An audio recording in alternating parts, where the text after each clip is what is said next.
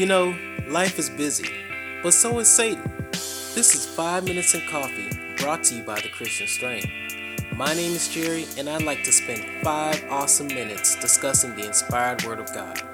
How do you like your coffee? Hello, everybody. Welcome to another episode of 5 Minutes in Coffee.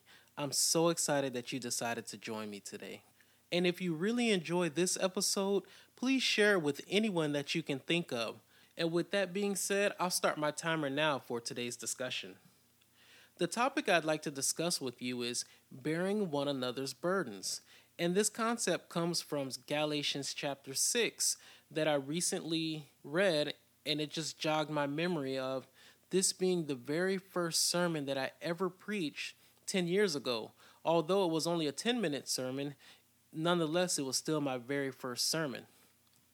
One of the things that I tend to hear a lot, especially during the holiday seasons, is how much everyone is in such a better mood and how everyone is just more helpful and more patient.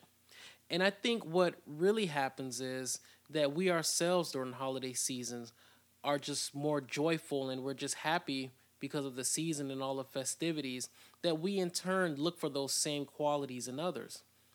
I don't believe there's a magic button that just all of a sudden changes the entire dynamic of human interaction. I just believe that we channel our excitement and then we in turn are the change that we desire to see. With that being said, I'd like to discuss how that ties into bearing one another's burdens. Galatians chapter 6 deals with bearing one another's burdens. Sometimes it's not easy for us to be mindful of others because life is so busy. If you have kids, enough said. They take all your time. School, whether it's getting your child to and from school or whether you're in school and you're having to study, especially if you're going back to school with the family. How about going to church and the time commitment that takes?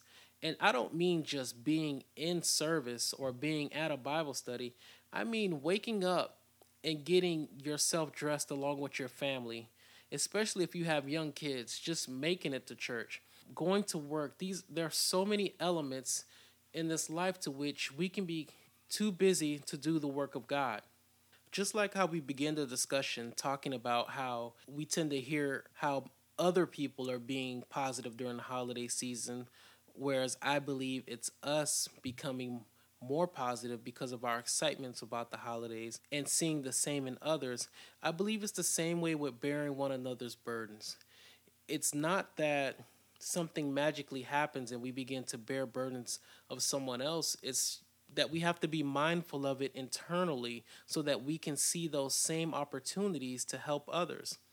And bearing someone else's burden, it can be financial. If you have the means to help someone, help them.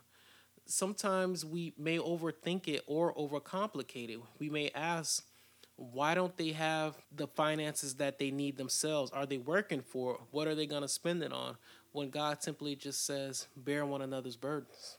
Sometimes it's just giving your time to someone. And if you don't think giving your time to someone is bearing someone's burdens, then you are missing a great opportunity. Because it's not always easy to give someone time when you don't have enough time yourself. Imagine getting home and settling your children, settling your family, or just settling yourself, and someone calls you and say, hey, do you have a minute? Which normally means, hey, do you have an hour to talk to me? And in this time, it's such an awesome opportunity to provide biblical encouragement and just to provide scriptures that would be of encouragement to them. It's bearing a burden. They're having an emotional or whatever issue, and you're there to listen to them. Think of Job. Or what about when someone is physically unable to leave their location? When they're confined to an area because of their health. And I experienced this. It can be depressing in a sense to where you can't even carry on your normal routine of life of just preparing a meal for yourself or very simple and mundane tasks without becoming exhausted. When I would receive those visits during the time I was injured, it meant the world to me. And now it's time for our meditation minute. The first step towards bearing one another's burdens is to look for ways to help others. It doesn't always have to be money, but we have to be mindful of what can I do to bear someone's burden today?